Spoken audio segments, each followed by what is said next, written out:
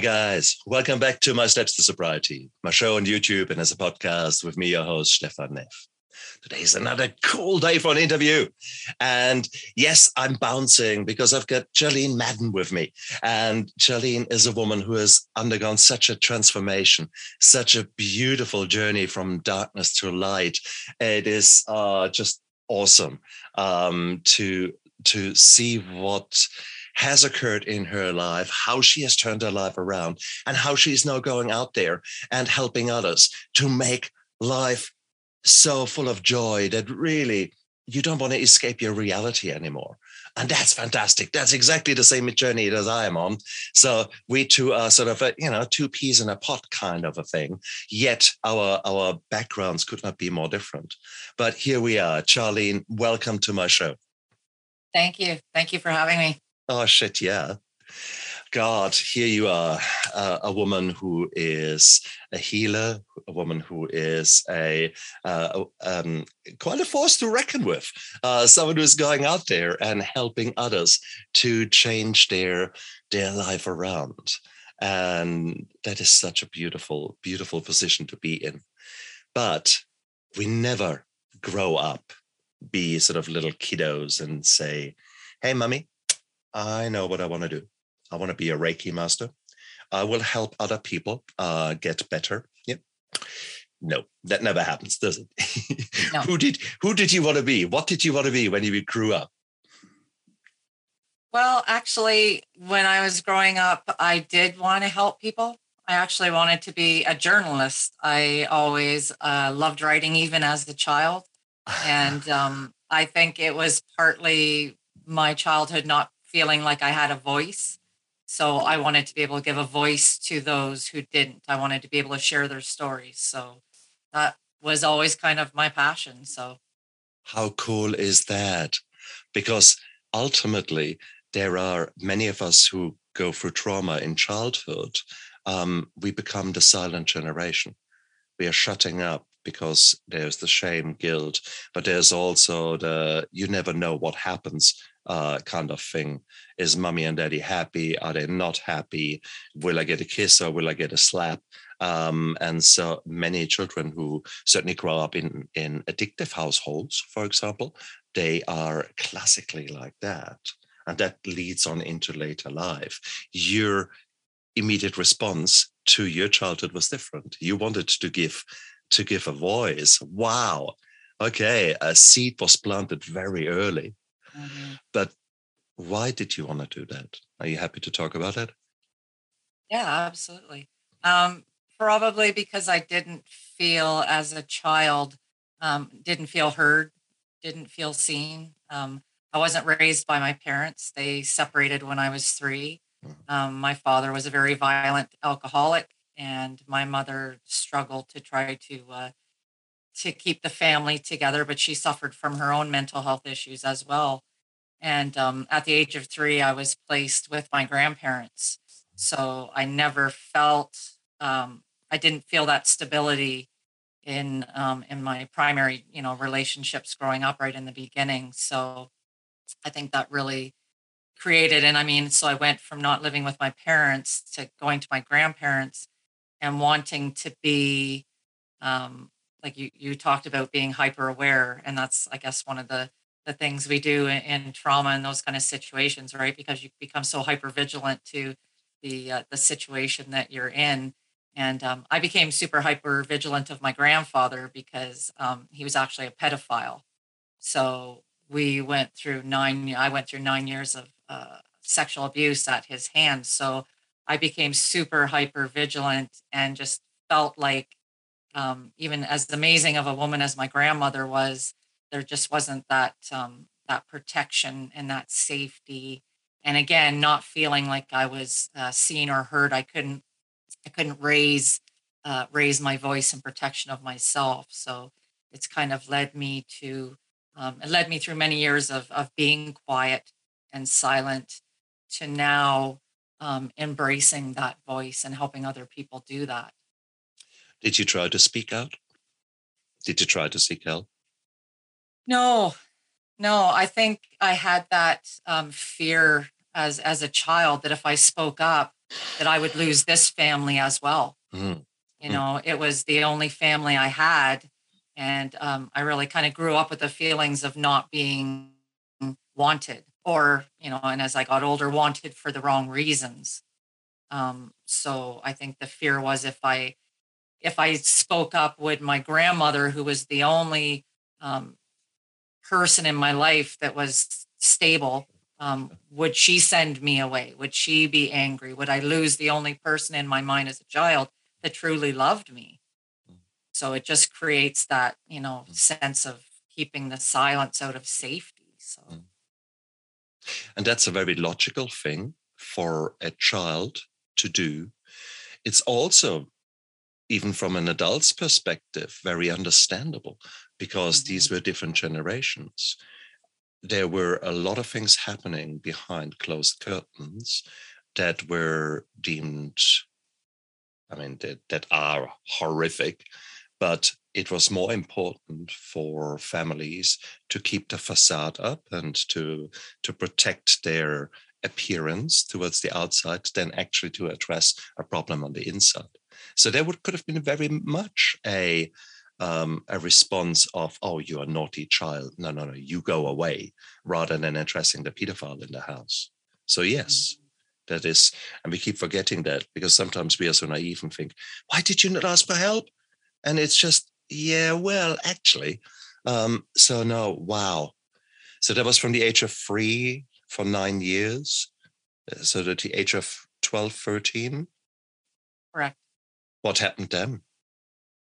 Um, well, my sister had came to live with my grandparents with me, and she was 4 years older than myself. So my Uh, sister really faced um, the severe brunt of the sexual abuse.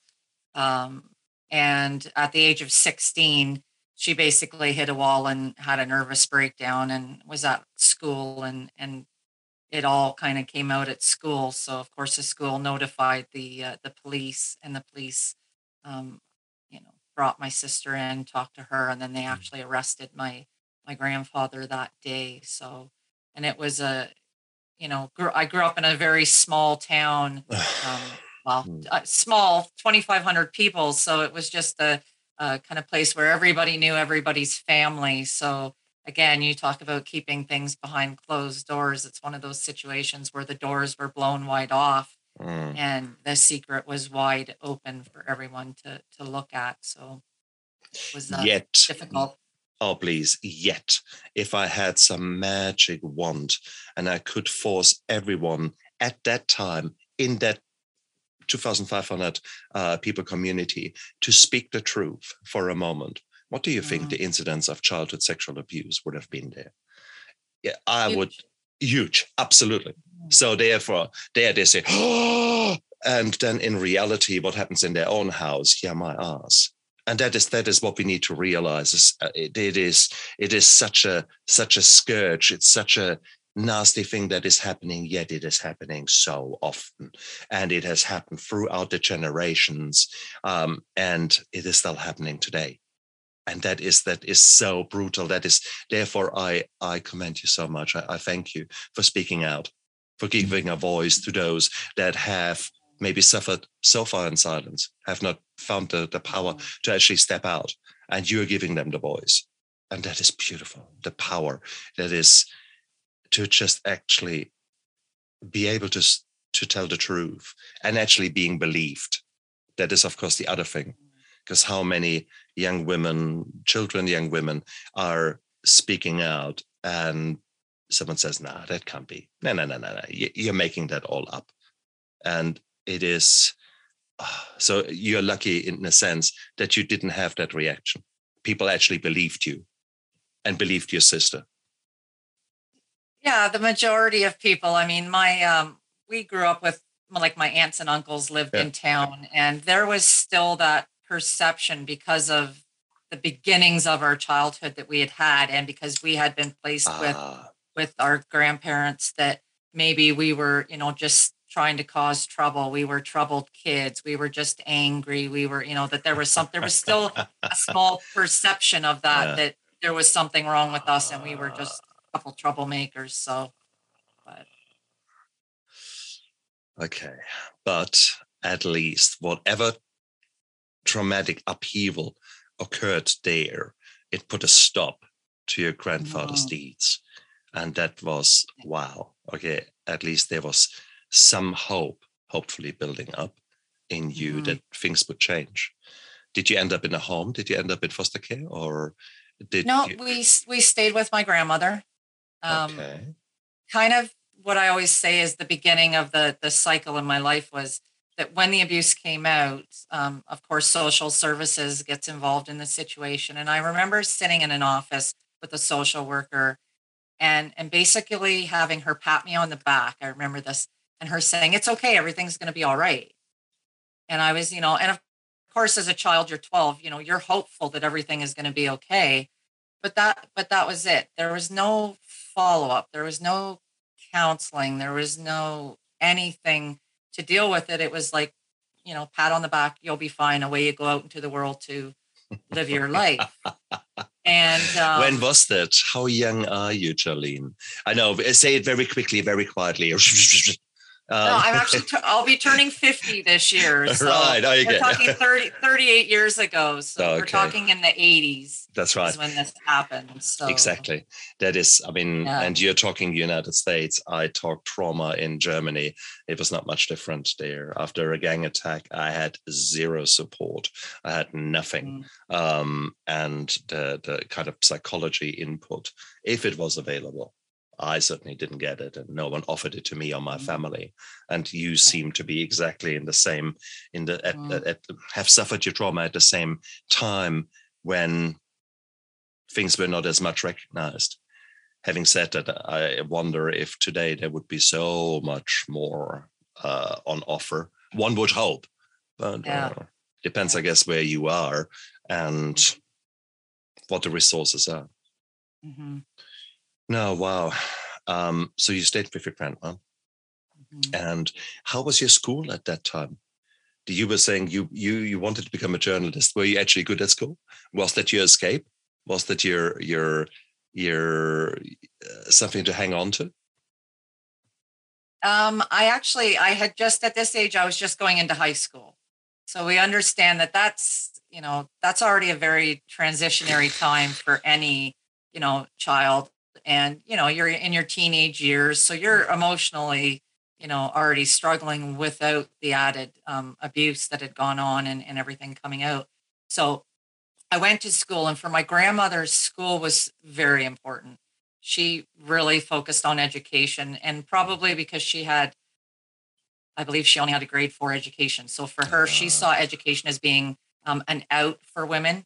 And she was very much into get a great education, get a job, look after yourself, don't depend on anyone else because you can't, you can only depend on yourself. So it was a lesson that was drilled into my head. And I love it. Come on, this is it's a beautiful great for lesson. yeah. It's a great lesson, but it also can cause trouble because then you don't depend on anybody else. You don't open yourself up Oh, to anything else. okay. That's there's a negative and a positive to that belief. So I did. I threw myself into schoolwork.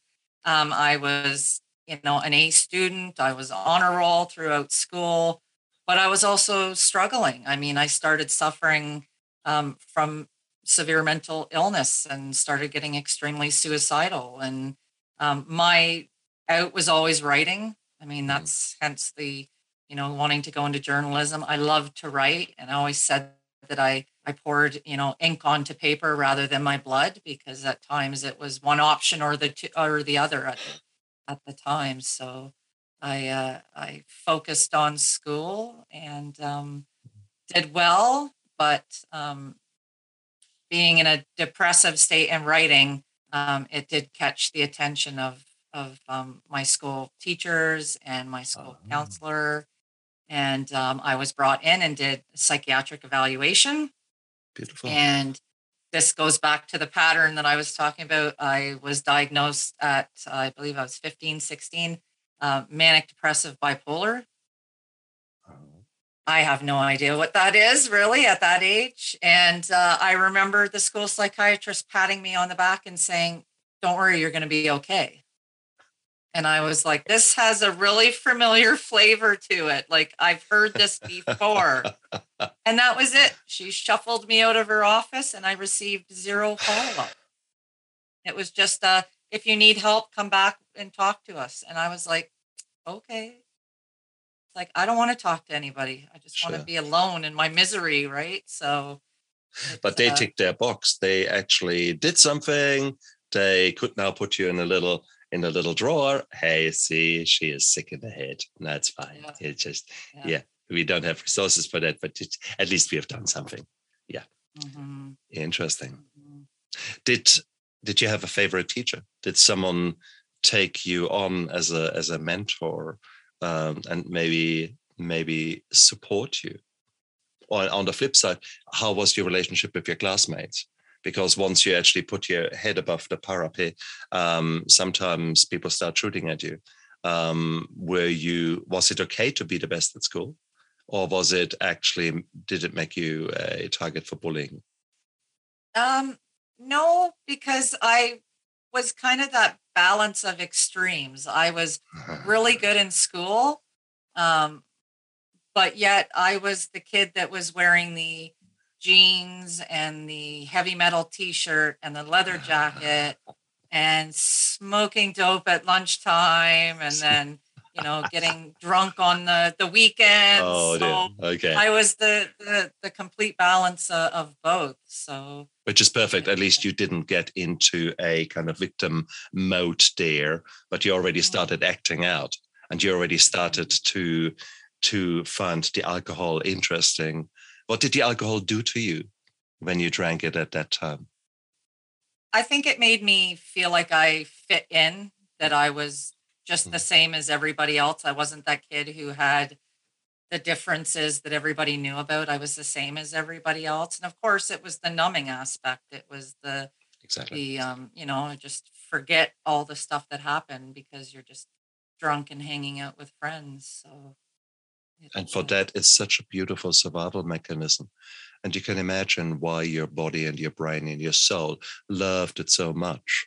Because yes, it stopped the suffering, it stopped the mhm, pain. And we keep forgetting that we're sort of blaming alcohol for the evil thing that it is. Yeah, at the same token, it actually saves you at that moment in time, because what is the alternative? You were saying you were already mhm, talking about your suicidal ideation, about the feelings that enough is enough, as hopeless, helpless, all the classic signs of a nasty depression. And mhm, whilst I call it depression, it is actually a very logical thing to be in, a kind of, for me. So I understand completely how your young mind was coming to these conclusions.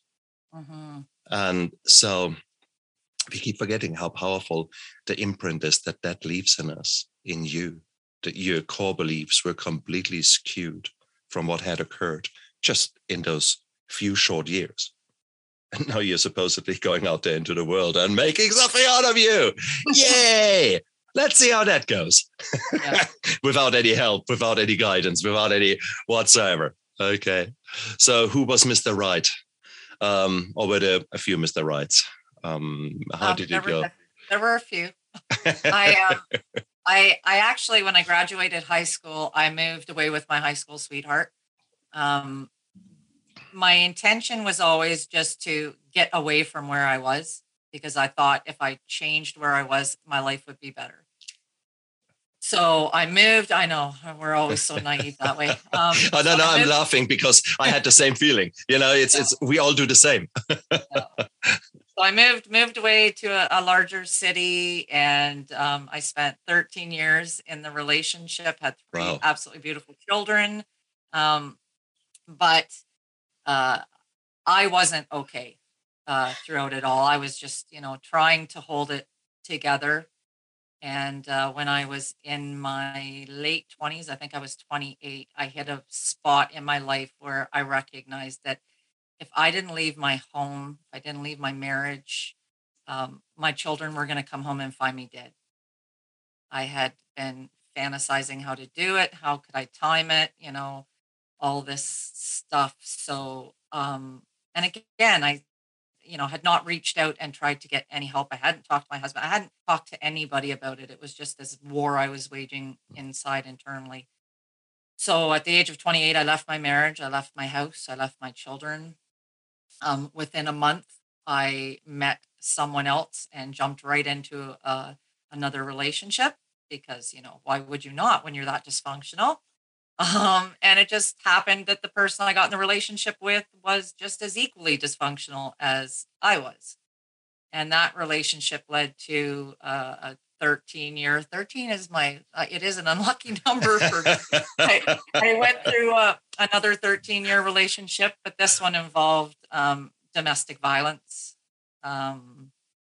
adultery, all the negative things, drug addiction on his part, severe drinking on my part. We were two extremely dysfunctional people. He suffered from mental health issues as well. Hmm. And I always say, thank God we were never in the same place at the same time. When I was down, he was up, and vice versa.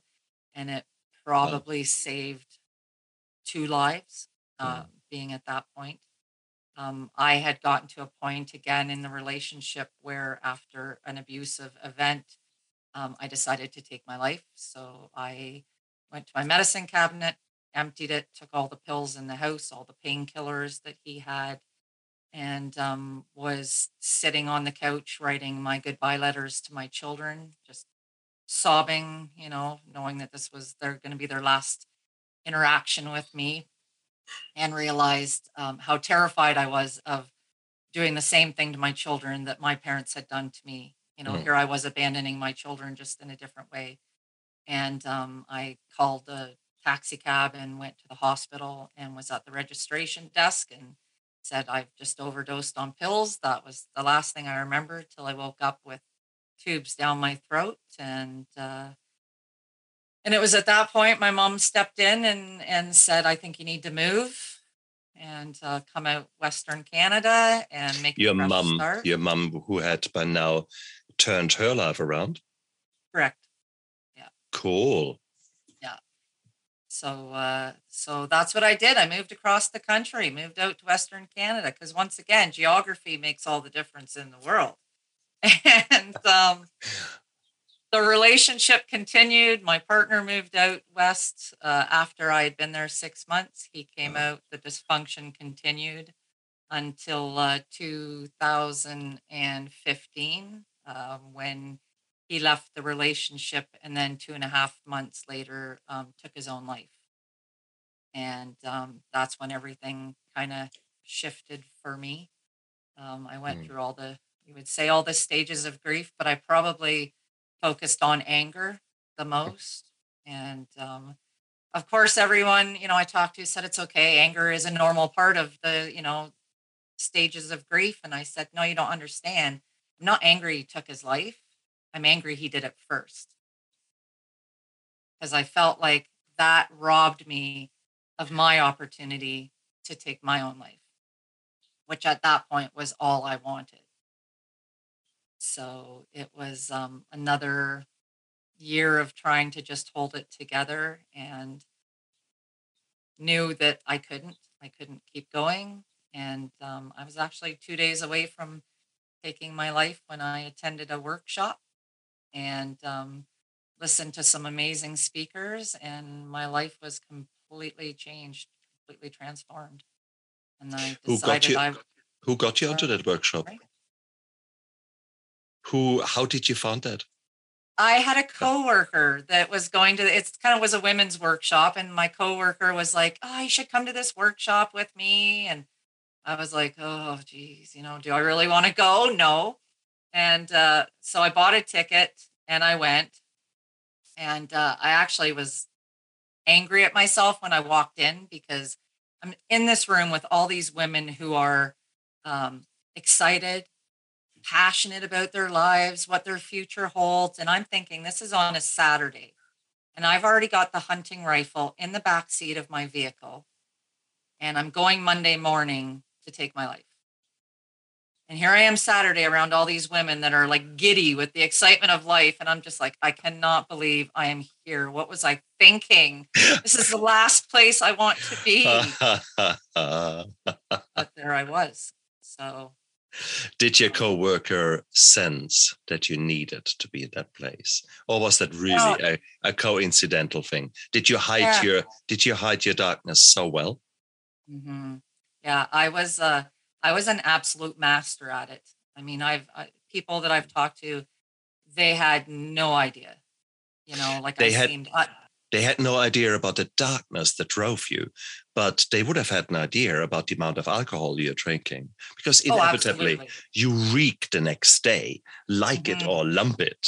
When you stop hmm drinking at 4 o'clock in the morning and finally pass out before you go at 8 o'clock to work, I'm sorry, your body is not fit enough to actually get rid of all that alcohol and make you look pretty by the time you walk through the doors. So no, so we high functioning alcoholics have got this kind of, oh no, it's all good, it was, other people don't really know because I kept it so secret. My ass. Typically everyone knows that you're in trouble. They either don't care or they have got their own journeys which make them not offer themselves.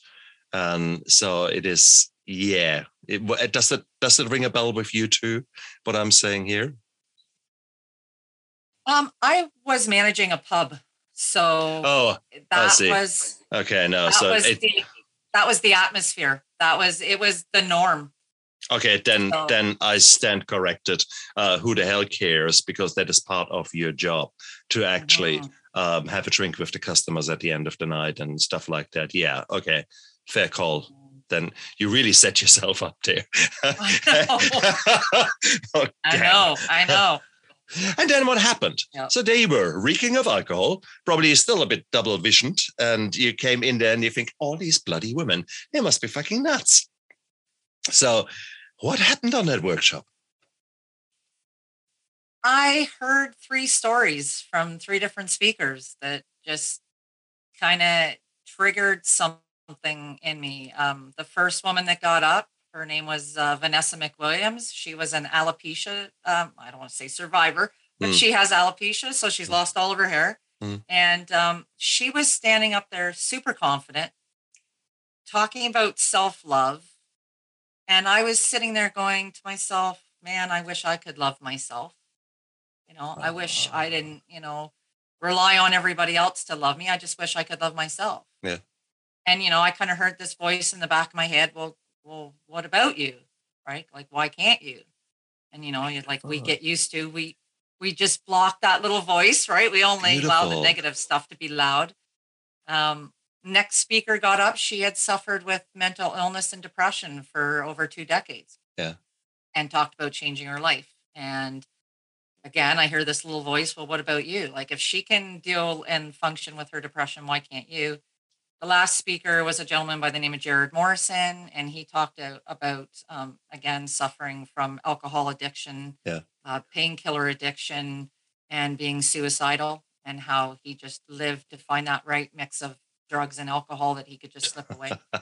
And how he had Yeah. actually found it and was in the process of, you know, dying while his children were there with him. And he heard a little voice in his head that said, no, not like this. And he called an ambulance and got help and got clean and sober and got help with his mental health. And now he was sharing his story in hopes of helping other people.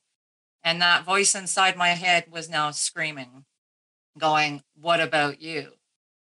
And it was like that, I don't want to say, light bulb moment because it Mm, sounds so cheesy, but it was like a light bulb moment. It mm, was like that, mm, that moment where I went, wait a minute, why am I waiting for everybody else to love me when I should love myself? Why am I not, getting through this? Other people have gone through what I've gone through and they're living a happy, productive life. mm. And why can't I take all this shit that I've gone through in my life and take it and use it for good instead of using it as being a negative, as using it as an excuse for living the life that I'm choosing to Mm. live? And I made that decision in that moment that that was it. Everything was going to change. Make And you it did. a message. Exactly. Yeah. Wow. Wow. And I have no clue if there is a God or if there is a universe or if there are energies out there. Well, I know there are energies out there. And I know there's a universe out there. Okay, let's call it like that. I just don't know how powerful it is and how much it plays a role. But something was there that that showed you that there is hope, that there is help. And that is the most beautiful thing that could happen in your darkness. Someone or something shone the light. Something gave you hope. And I think, and that's exactly why you are here, why I am here. That's exactly what this show is about. You have gone through hell. I have gone through my own version of hell.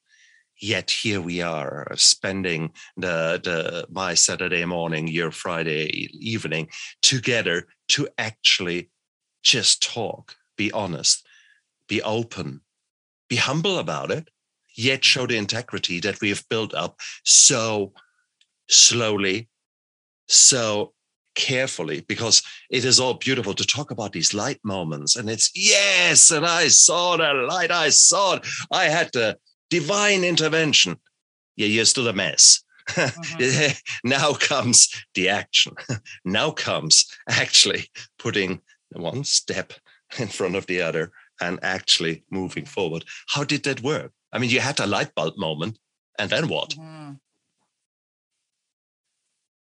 It was, again, I think some of the most important things we can do is make a decision, right? Like you make the decision to change, and it's got to be, and not just give it lip service, because a lot of people, I mean, myself included, it was like, okay, that's it. Like, this is it. I'm going to change. This is going to be the time. And you don't really mean it. You're not really invested in it. And, but for me, I knew it was a life or death situation. I did an activity that weekend. One of the MC of the event talked about how much we let fear control our lives. And I realized that I had been letting fear of all the crap that I'd brought from my childhood, fear of rejection, fear of abandonment, fear of being unworthy, fear of not having a voice. I'd let all these things control me. And he's like, I want you guys to write down 6 things that you're either intimidated or afraid of. Doesn't have to be huge, but that you want to do. And he goes, I want you to write 1 to 6 down. Then I want you to go home, roll a dice, whatever number comes up, that's the fear that you challenge. And he's like, just take action. One small step. And I was like, oh, okay, I can do that, because we get overwhelmed because we think it has to be these giant steps. When really, if you just take, like you were saying, 1 step after the other, just one small step at a time is how you make that change. So I did. I went home and one of my things was, even though I had made the decision that I was okay being alone, I knew I was afraid of rejection. So I was like, let's ask someone out on a date. I have a Christmas party coming up. Let's ask someone out. I'd never asked anyone out on a date before. And I did. I asked a guy and I said, hey, would you like to come to this Christmas party with me? And he said, yeah, absolutely. I would love to. 8 months later, we were married. There you go. I decided all the writing I had done as in my early teens, and, I had all these papers, stashed. And I thought, I'm going to publish a book of poetry. I'm going to put myself out there and just open myself up to criticism, judgment, whatever in my mind I thought was going to happen. And I published the book of poetry, and people were like, I so connect to, this poem, like that's how I felt when I was younger. And, so it felt good to know that it was helping other people know that they weren't alone, and putting words to the experiences that they were having or had. I jumped out of an airplane because I'm afraid of flying and heights. So, what do? You jump out of an airplane, so I just started tackling these fears. And now I'm like, I was always afraid to, because again, not feeling like I had a voice as a child. So to actually stand up and claim my voice, that's, wasn't another big fear. Would people judge me by me sharing my story? There's parts of my past that may not be something that I'm necessarily proud of? Am I willing to talk about that, share those experiences without fear of judgment? Absolutely. It's again, it's knowing that my story, one little snippet of it could help someone else. So just taking those steps to face the fears has been absolutely life changing. So, And it's so beautiful that facing the fears, but also actually taking each of these steps and then afterwards thinking, wow, did I just do that? And it's just such a revelation, such a freedom, such a as if you break through of your shackles. And it is just wow. I know exactly how you felt, how you feel, because ultimately it's still something I do every day. We still have got these fears. I still got imposter syndrome. Who am I to write a book? Who am I to hold a podcast? Who am I? And then you look at your statistics. Oh God, only 10 people watched that video. I'm bad. I need to stop. It's all no, it's clear. I'm a failure. These little voices, they just keep going. And you just need to be aware of them and say, shut that fuck up. Okay? Thank you. Thank you. You had your say. Thank you. I don't believe you. And but that only comes with practice. That's just as much as you practice a muscle that you do weights and initially you can barely lift it. And then 10 sessions later, you go, yeah. What's the story? And it's the same with facing your fears, with facing a hard truth, facing all these kind of realities of your life. You did that. And that led you to your freedom now. Oh, that's beautiful. That's absolutely beautiful. That's lovely to hear that. Now, you didn't really do it, though, in sort of a more traditional kind of sense, traditional in the sense of 12 steps, for example, or AA meetings or things like that. You had a different path. Tell us that a little bit. So what were the steps that you took in order to align yourself maybe with other people who had been in the same place and were a bit further down the line? How did you find role models, or how did you find inspiration? I would say I married it. My husband is um That's he, beautiful. and I mean, and even when my husband met me, I was drinking. I mean, like I Yeah. was absolutely hammered the first night that really he met me.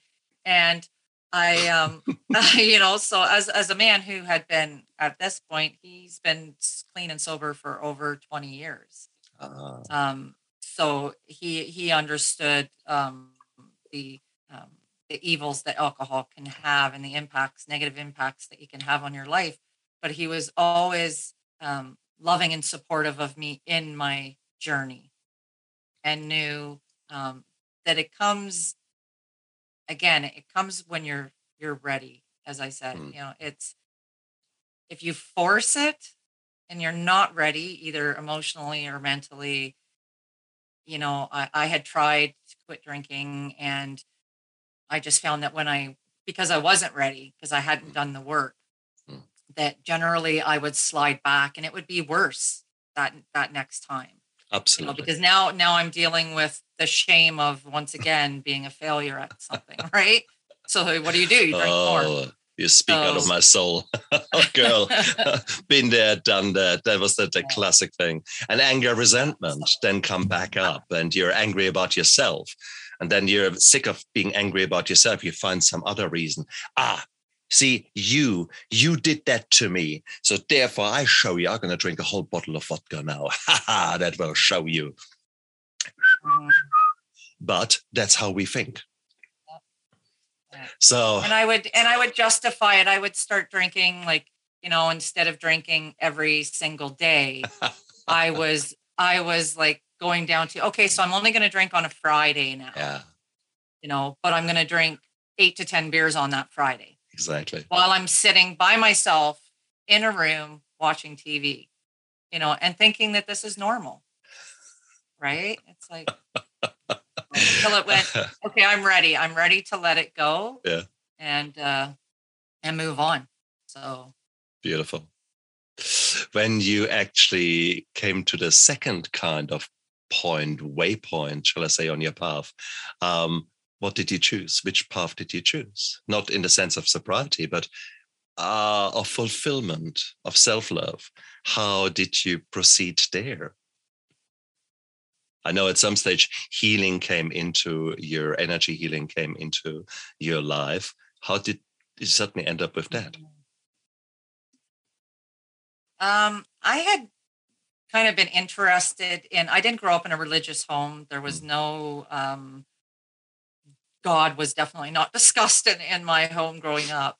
And I think I was always searching for something. And I think, especially as a child going through everything I'd gone through, the concept of this all loving entity for someone who had felt so unloved was such a desirable thought to have. And so I did, I reached out and did some searching on my own. Even in my early years, I thought about, different things. And then, I started looking into metaphysical things. In my early 20s to mid 20s, I had looked at Reiki and thought, well, this would be something that I would like to get involved in or look at. And of course, I had all my own messiness going on, so that was not the right time. And it was not until actually 2 years ago when I hosted my own workshop, I had a woman come in that was a Reiki master, and she spoke about it. And I thought, you know what? Like, this could be preordained in a way. Like, this is coming, something that I had looked at, and now it's coming in through a workshop that I've organized and planned. Maybe is the right time. And I had been diagnosed with fibromyalgia in my, I guess, mid to late 30s. So I had been living with ongoing pain and exhaustion, and that just, added to, it just gave me another reason to drink, right? Because now you're numbing physical pain as well as mental and emotional pain. So looked at it as a way of doing some self-treatment for myself. So how did it go? it's fantastic. It's been fantastic. I've been. It was a loaded question. Come on, I wanted to dangle the hook in front of you there. Yeah. Oh, it's. I did my first training 2 years ago, and I started out just wanting it for myself, like doing just treatments on myself, and that's when I really started getting into. More mindfulness activities, doing meditation, journaling, gratitude, and it just seemed to all fit and fall into place. And of course, because people have seen the change in me, and focusing on my fibromyalgia and that kind of treatment that I've been doing, I've had other people reach out and want to do some work. So it's just been been a great way just to add to add another healing modality that to my toolbox kind of. So. And fibromyalgia, for those of you out there who are listening and have not really got a clue, fibromyalgia is a system disease, or a systematic disease, should I say. It affects basically all the muscles in your body, and we doctors are quite mean because we can diagnose it by poking you. And there are certain points, and they typically give us quite a response, such as "ah" or "yelp," or so everything fucking hurts, and there's a brain fog there, and there's a constant fatigue there, and there's zero energy there. Your sleep is shot, and that's just the start. So that is fibromyalgia in a nutshell, and that's not just. I mean, I can give you right now. I can make you have fibromyalgia by just asking you to stay awake for 48 hours. You will find that there are parts in your body that hurt that you didn't even know you had. And that is the daily life for fibromyalgia sufferers. We are, as doctors, we're still confused how that all comes about. And there are many reasons that probably come together to create such a problem. And certainly nutrition is a key thing, but also our mental health, also our the way we try to escape our realities. everything comes together to probably work there. And you are the classic example there, where you suddenly started tidying up your life. And whilst you did a mindfulness, I bet my bottom dollar you also did other things, such as eating maybe healthier, drinking less, or even stopping completely. Giving yourself the privilege, to the right to actually just sleep and to actually rest, all those kind of things. So your life changed completely. Everything changed, let me guess. Absolutely. Yep. Yeah. It had to. It had to. It was just a progression of I always said the fibromyalgia is a way of and the women that I work with, especially, I always tell them, like, your body will make you stop and listen one way or the other. And I always hope that it's in a good way, for them. Like, maybe it's just a simple headache and not something, life-changing like cancer, but your body will show you that it's experiencing trauma one way or the other, emotional or physical. And we just have to learn to be really aware of listening to it and reading it. And that's why learning to be still and being quiet, it's just been able to help in that process. So Absolutely. There's this cliche, the issues lie in the tissues. It's not a cliche. It's actually very real. It's actually your body has tried to tell you, but you have used some probably powerful substances, including your addiction to work, your addiction to sugar, your addiction to whatever else you did, to distract yourself. You didn't stop and listen. Now your body finally says, oi, enough is enough. So I 100% agree with you. But also, guys out there, listen. Here's a woman who was not in a good place, and she turned her life around. Now, that's cool. Do you still suffer from the symptoms of fibromyalgia? Are they still to a degree there, or have they all gone? No, it's again, I think it's one of those things that my body has almost become accustomed to it. If I get too tired, if I try to do too many things in my schedule, which my schedule has been super busy. I work a full-time job. And then, I'm doing the podcasting, and when I'm doing, 4 to 5 podcasts a week, and I'm trying to fit in balancing my marriage and my friendships and it's again, my body will tell me to, okay, we just need you to, slow down, take a break, and when I get the aches and pains, then I go, okay, I think it's time to just, let's just sit and be quiet for a while. So are you sure we are not related? Are you sure we are not twins? You just described my life. Mine is the fibromyalgia, but there are other ways how my body tells me. I get angry. I get resentful again, those kind of things. So I get negative emotions coming up where I think, whoa, okay, where's that coming from? And I see that as a message from my body.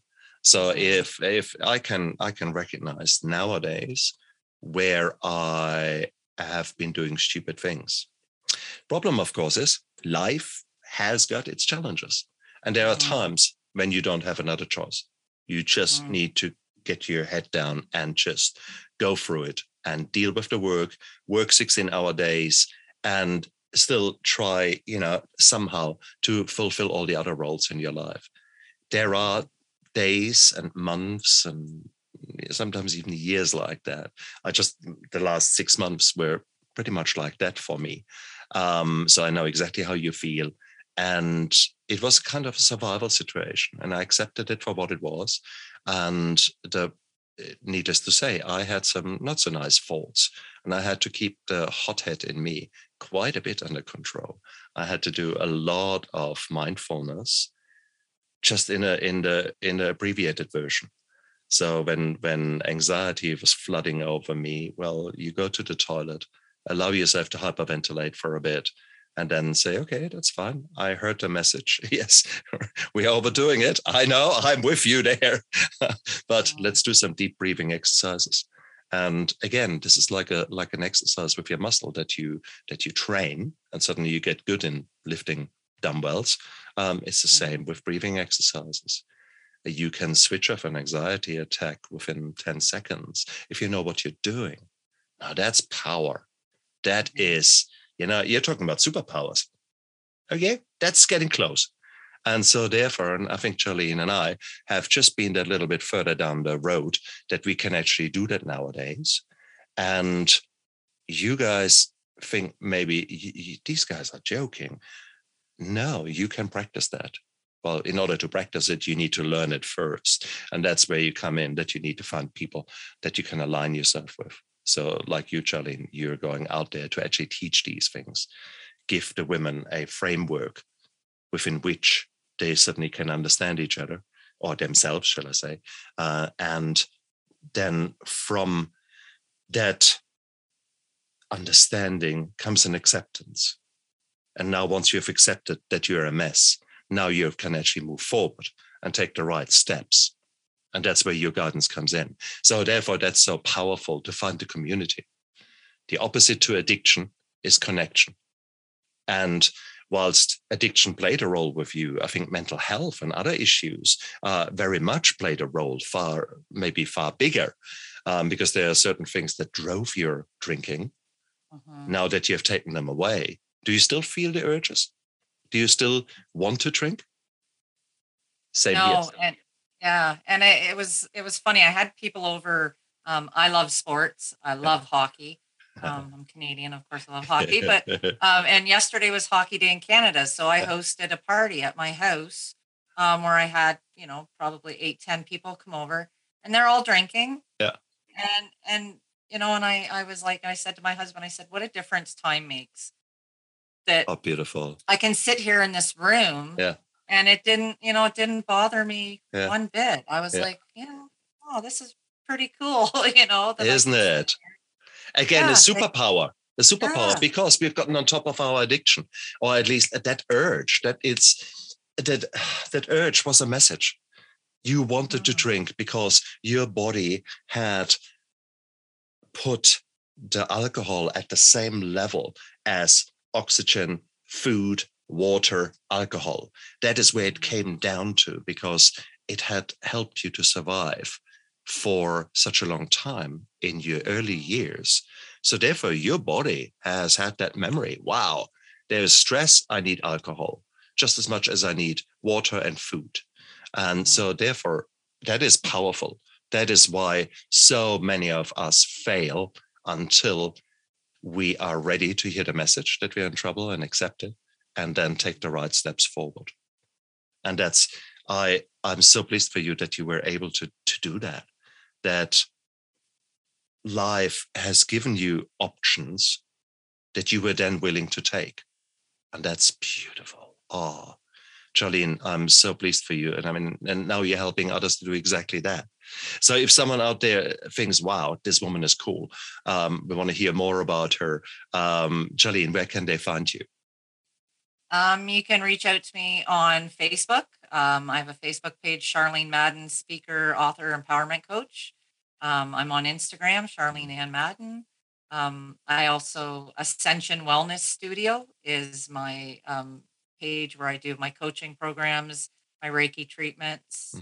And also, I always throw a plug for Ignite Your Life BC, which is my workshop that I do every year. And I do lots of posting on that page, and I'm always looking for other speakers as well.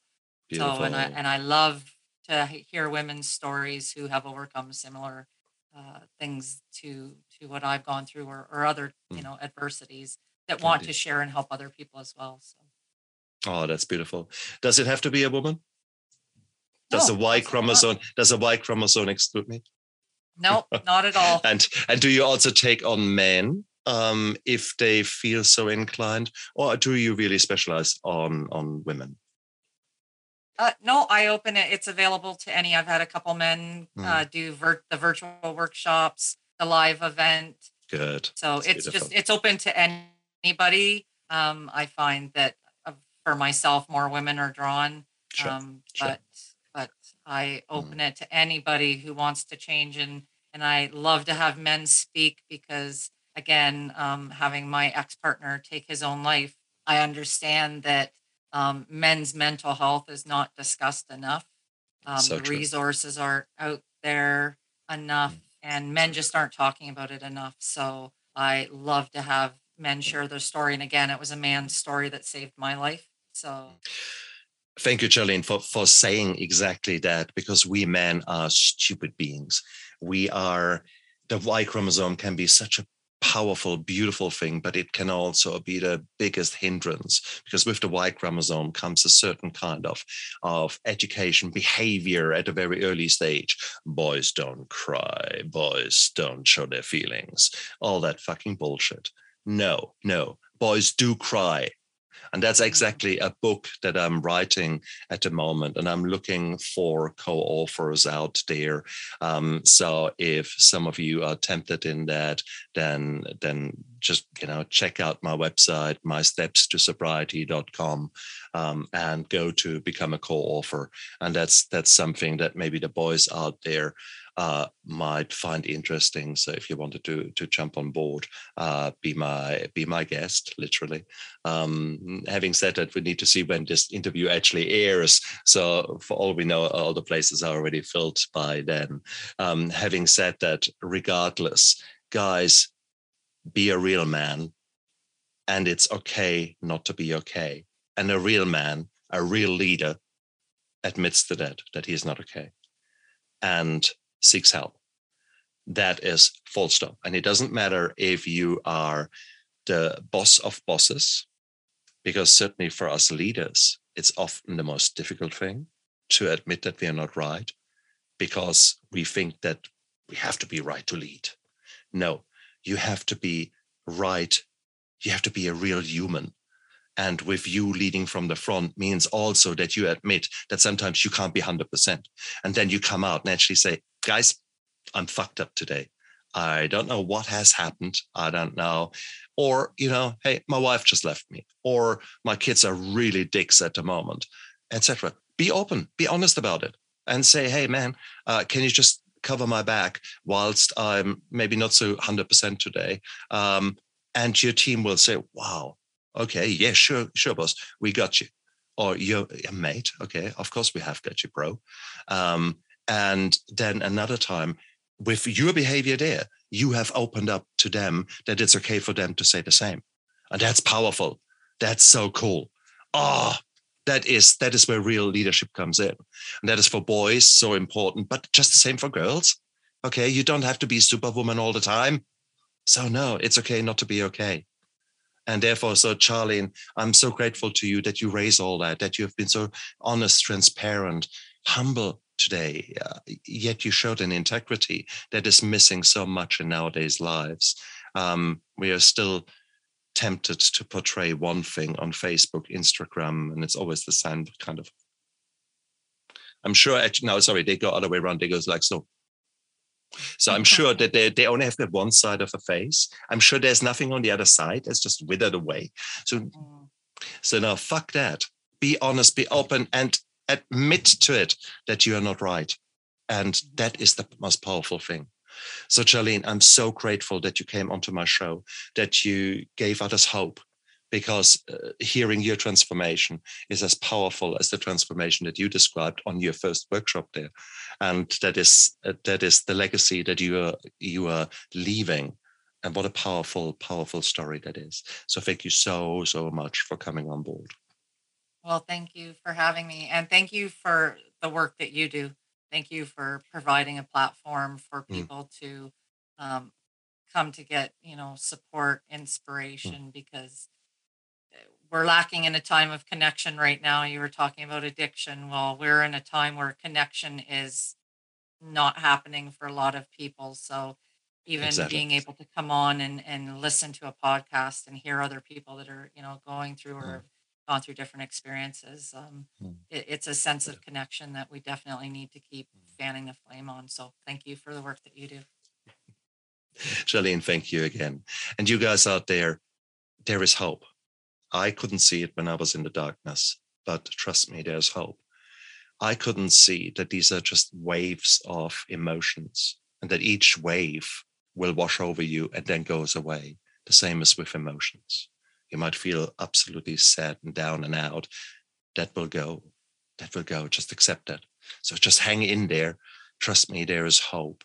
So stay strong and start to live with passion. And that will be an absolute amazing start of a transformation for you guys out there. So look after yourself. Bye.